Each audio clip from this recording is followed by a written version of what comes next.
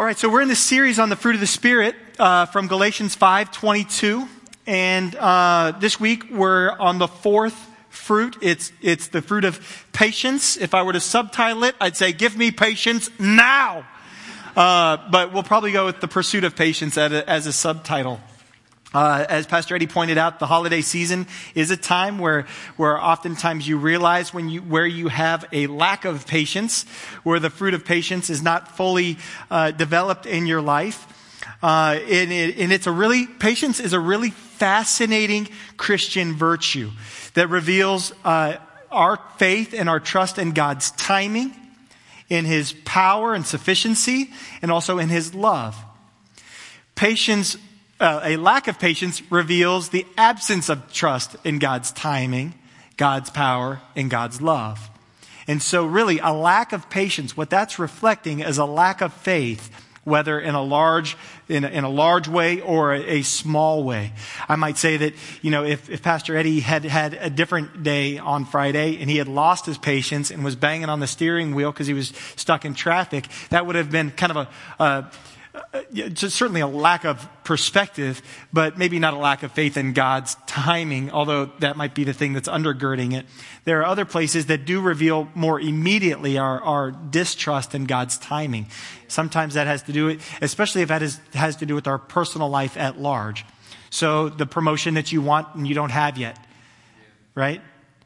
And we're frustrated or anxious or angry or unsettled can represent a distrust in God's timing. Maybe healing hasn't come yet, or a relationship hasn't been restored yet, and you're frustrated and you're angry and you're impatient for God to do the thing that you feel like He should do. That could reveal a lack of trust or a lack of belief that God can or will. It's a fascinating virtue because patience is both commanded of us, but it's also fruit at the same time.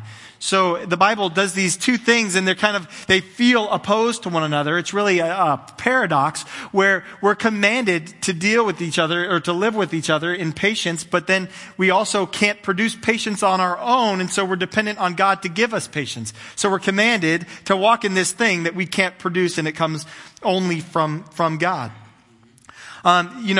So as we consider the pursuit of patience, I think what I want to do is I want to show a video clip, because our pursuit of patience, what'll happen is pursuing patience doesn't produce patience in us, but we actually have to pursue something else in order for patience to be developed in us. And it made me think of this movie scene. More oil that flows. I'll keep an eye on him. Well, thanks, Doc. I've been feeling a quart low.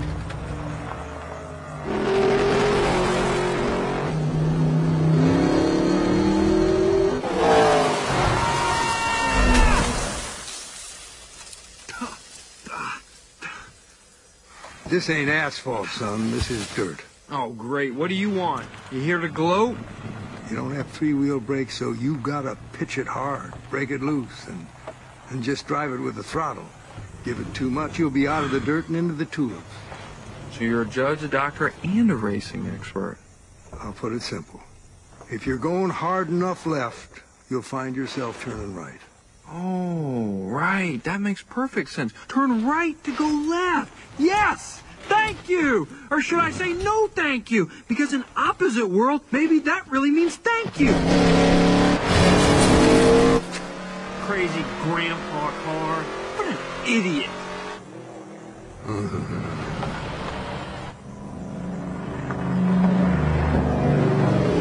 Turn right to go left. Oh.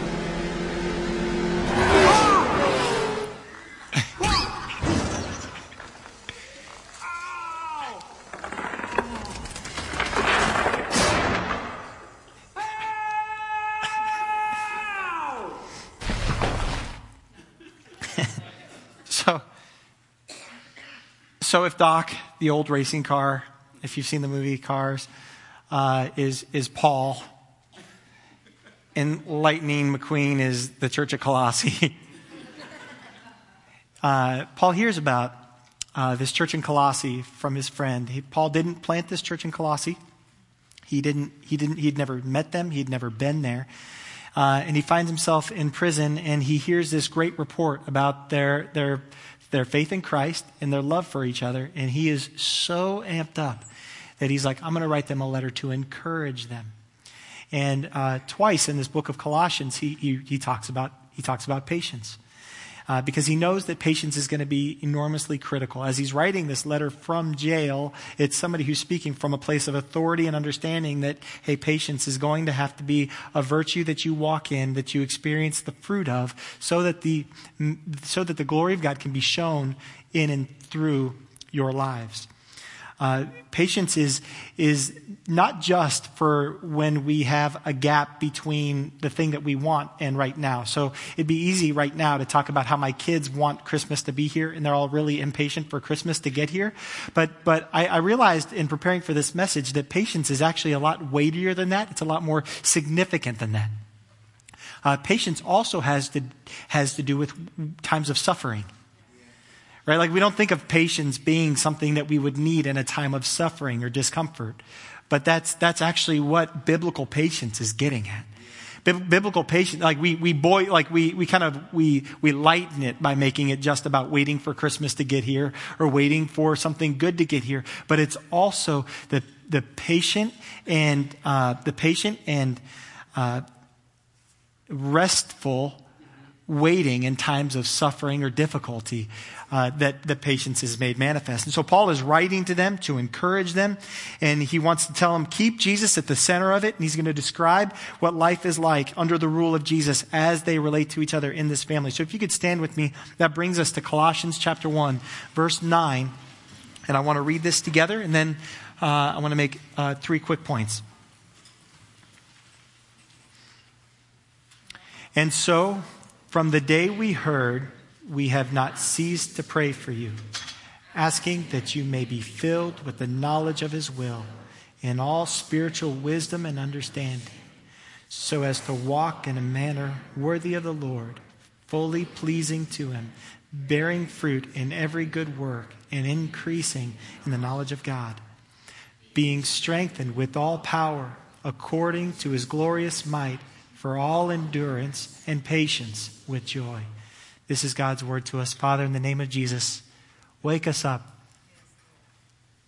to what true patience is and how it can be manifested in our life for your glory, for the sake of the world that you created and its redemption. In Jesus' name, amen.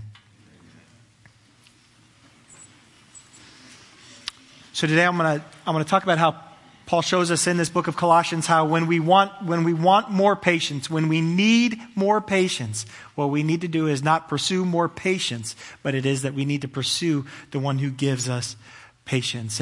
And so Paul offers that we need a change in perspective that produces a pleasing life and opens up the channel for power then to manifest patience in our life. So he opens up with this introduction. And so he says, hey, from the day that I've heard of you and your love for one another and your faith in Christ, we haven't ceased to pray for you. We all need a friend like this who's going to pray for us, because prayer this is so much more meaningful than my thoughts are for you. But God has created prayer as a means of his purpose and his will being accomplished in the earth through his people. So as we pray, not only are our hearts changed and our lives transformed, not only are we then motivated oftentimes to move in the direction of demonstrating the love, the compassion, the mercy, the justice, the righteousness that caused us to cry out to God in the first place, but it also, by God's design, provokes him to action on behalf of the person who needs assistance or help or care. So as I pray for you, God moves because it's his prompting that caused me to pray for you. Does that make sense?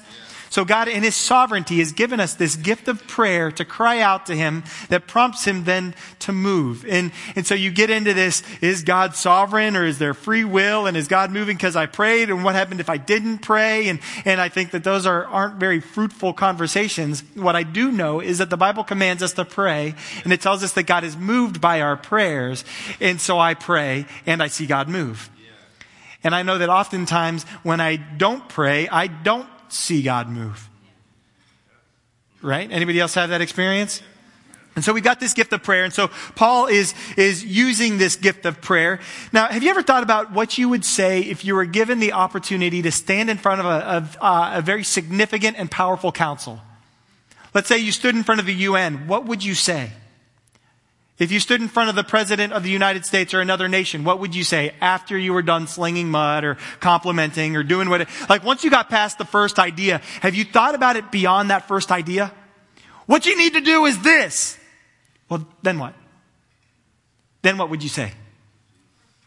Right? After you're done telling him what the problem is, or telling her what the problem is, or telling them how proud you are of them, or how wonderful you think they are, then what are you going to talk about? Have you ever had that thought? Maybe you're having that thought now. Now what Paul does is, Paul is approaching the throne of grace. So he's approaching the creator of the universe, and the one in whom is the power to accomplish everything and anything that he desires to do. So he's approaching God, and the thoughts that he has towards this church in Colossae is not, God, let them feel safe. He wasn't, God, give them lots of money. It wasn't, God, let them have the things that are in their heart to have. Paul approaches the throne of grace. He approaches the one who can do absolutely everything and anything. And he says, God, give them a new perspective. Wow. Come on. God, change their perspective. Change the seat they're sitting in. Now, I was a talkative kid in school. I'm still a talkative kid in many ways, and I have a hard time sitting in a classroom environment. If I'm not in the front, I get distracted because me. And so I'm in the back, and I would start talking, and then inevitably I would end up getting called to the front of the class, and I had to sit in the front of the class. The perspective was always very different. I was in the same room, but now I was seeing the room from another seat, and it felt different. Have you ever come into church and somebody was sitting in your assigned seat?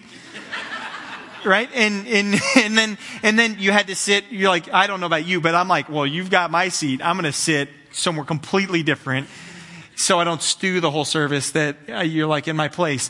And so if you're used to sitting over here, and then you're like, okay, well, I'm going to sit over here because there are people here because it's Easter or Christmas or whatever. And so now I'm in a different place, and it's a different experience, isn't it?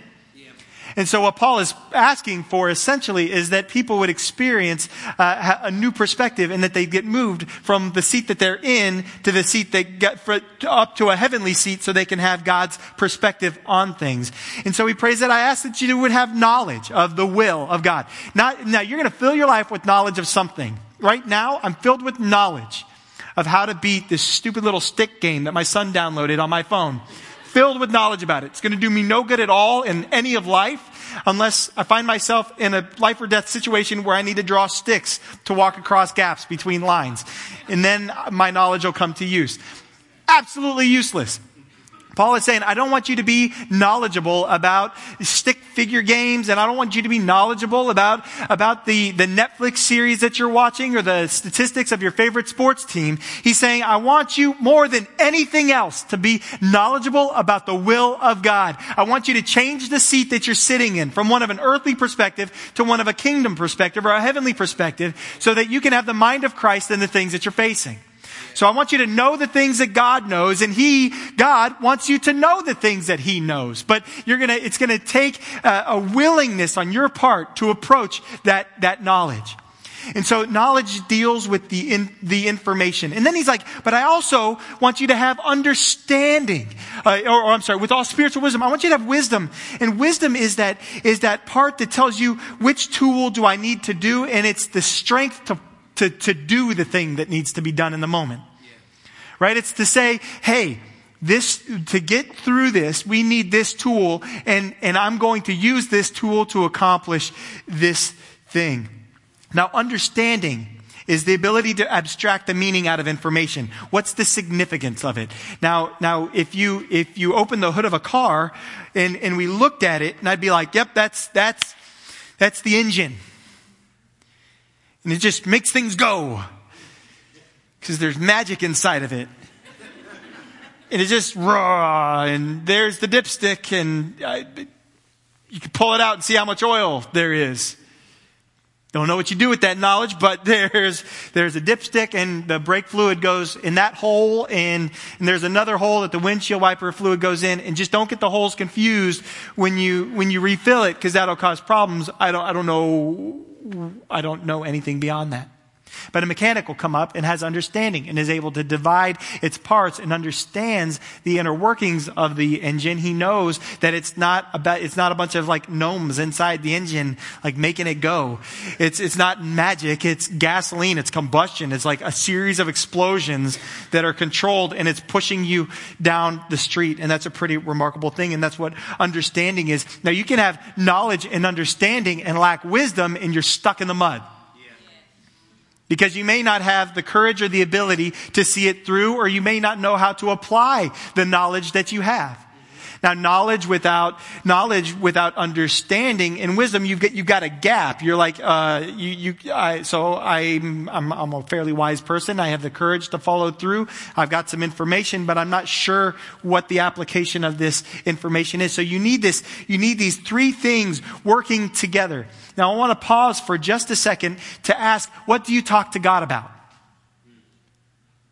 Because this is what Paul is talking to God about concerning the church in Colossae. And this is what kind of extends to us as the family of God and as recipients of the gospel, of the promises of God. And what is it that you are talking to God about? Is it mostly complaint? Now, I do a lot of praying without knowledge, understanding, or wisdom. I'm like, God, this has just got to move. It's got to move. I have spent very little time in my life asking for understanding. I have not spent a whole lot of time saying, God, give me grace to understand your will in this moment. Or God, give me knowledge to understand the parts in this moment. Give me wisdom in this moment. My prayers are normally kind of a truncated version of all of those. Lord Jesus, just end this thing. However you need to end it, just end it. End me, end them, end all of it. Just take us all home. Come home, Jesus.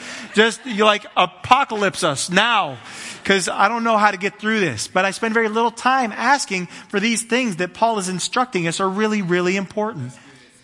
Because when we receive these things, our seat changes. And when our seat changes and our perspective of the issues is different, now God can accomplish certain things in our soul that wouldn't be accomplished if he just ended it. You tracking?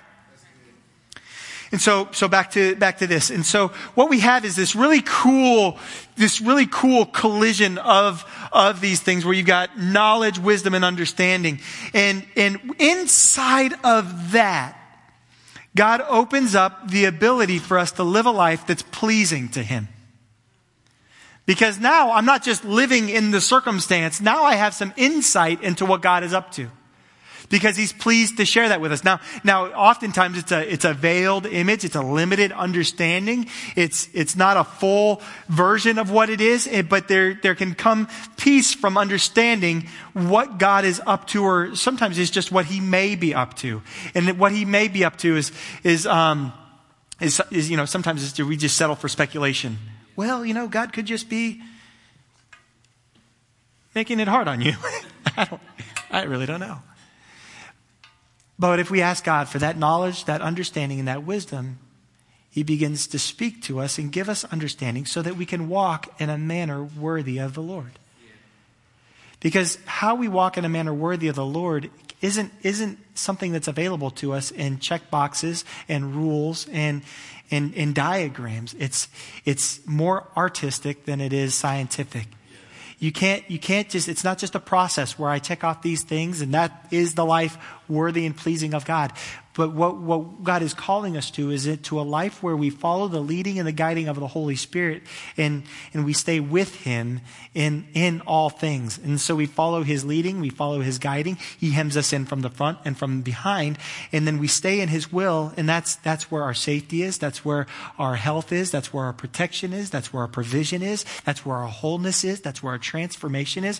What happened to Marcus is he stepped right into the will of God. His wife had understanding and knowledge and the wisdom. And she's like, babe, this is what you need.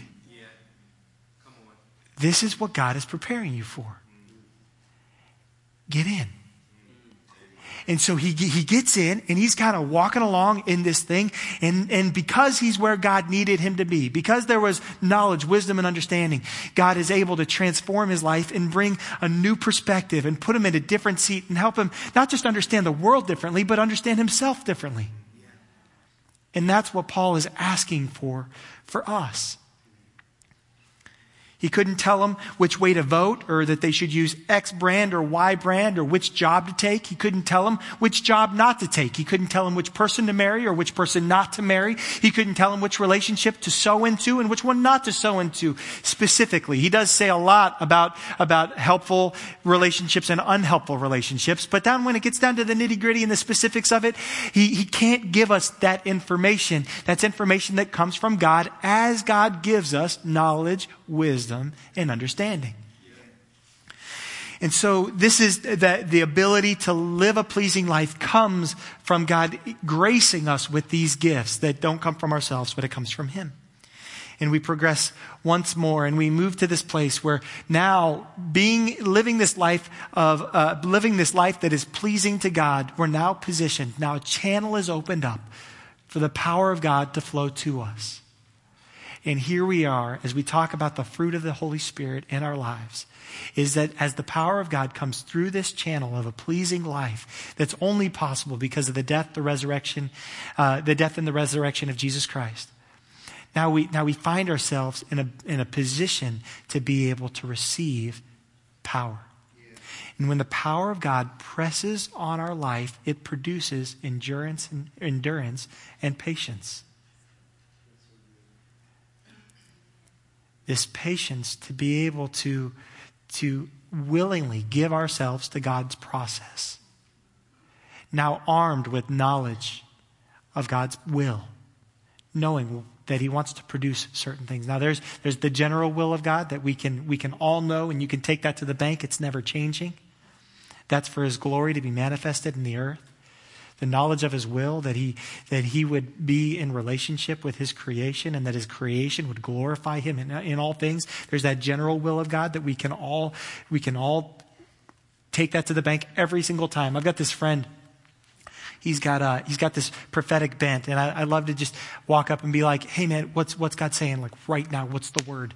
And just put him on the spot in like weird times. Like he's ordering tacos, and I'm like, "Ready, go!" Like floor is lava, right? And I'm like prophesy, and he's like, "I'm trying to eat," he's like disciplining his kids, and I'm like, "What's the word of the Lord?" And he's like, and so I love messing with my friend. But a few months ago, what my friend started doing is he started just being like, "Jesus is at the right hand of God." And I'm like, oh, that's not fun anymore, because it's true. And I can't argue with that, but you're not messed up by it anymore. But there's this general truth, this revelation that Jesus is seated at the right hand of the Father, and he rules and reigns over all things, and that our Savior's alive. And so he's kind of like, what else do you need to know, buddy? And I'm like, no, that's good. Thank you.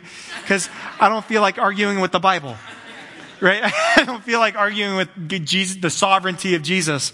And so he's right. He ruined my game, but he's right. And so what we have is then the power for patience. Now back to the turn right to go left. Has anybody, we've got these idioms, we've got these expressions that we share, like, don't pray for patience. God will put you in a situation where you need it. I've said it. And I know you've probably said it too. I know I think that way. That's not what the Bible says. What the Bible says is, if you pray for patience, you're actually not necessarily, you're praying for the fruit. But what you really should be praying for, if you want patience, is for more of God. Yes. And so when God puts you in a situation where you need more patience and you realize the end of your patience, you serve a God who never runs out. You serve a God who never runs out of power, and you serve a God who never runs out of patience. And so the never-ending supply of nachos, we don't have to worry about it running out. Like if I use up my patience on my first kid, I'm not going to have any patience for my second, third, and fourth kids. Or it's like my fourth kid be like, "Hey, sorry, I'm maxed out. You got 3 siblings, and you get no patience." Because God has a limitless supply of power, and his power is that which produces patience. And so God may put you in a position where you realize the end of your patience, but the solution, family, is not to cry out for more patience. The solution is to cry out for the power of God to be manifested in your life as he fills you with knowledge, understanding, and wisdom. Amen. We have an opportunity. Reggie, can you go ahead and come on up? Patience is not something that is just required of us. It's something that's rewarded to us. As we seek God, as we draw near to him, as we love him, as we cry out to him, like Paul cried out for them, for knowledge, wisdom, and understanding. I want to pray. I want to pray with you in this moment. Just because we're people, I know that there are places in our lives where we know we're at the end of our patience. Some of you, it's your kids. You're at the end of your patience. Some of you, it's your health. You're at the end of your patience, or your finances. Or it's the holidays, or it's the traffic. Did I say finances already? Maybe it's your finances twice. Maybe it's your relational status. Right? Maybe it's because you're single, or maybe it's because you're married. And you just haven't seen, your spouse just isn't who you thought they were going to be yet. And that could either be because you thought wrong, or because God is working to something different than you expected. Or some of you, it's just that maybe you saw right, but there's a process that they need to go through at the same time as God takes you through a process that they're waiting on also. Whatever that is, if I missed it, whatever those things are, wherever you realize that you've plumbed the depths of your own patience and you need the fruit of the patience of God to be manifested in your life, I want you to pray with me. God, we recognize in this moment that you are a holy God and King. And there is nothing that you can't do. We could ask you for virtually anything in the world. We could ask you for anything on earth. But today we align our hearts with your word. We align our hearts with the prayer that Paul prayed for the church in Colossae. And we ask that you would give us knowledge, wisdom, and understanding of where you've placed us. God, that you would still our hearts. Just here in your presence, that you would bring stillness and rest to our soul as we hold up these anxious places before you. As we trust you with the timing. God, we trust you that you're sufficient. We trust you that you're loving. That we're not forgotten, even in the midst of the difficulty that we may find ourselves in.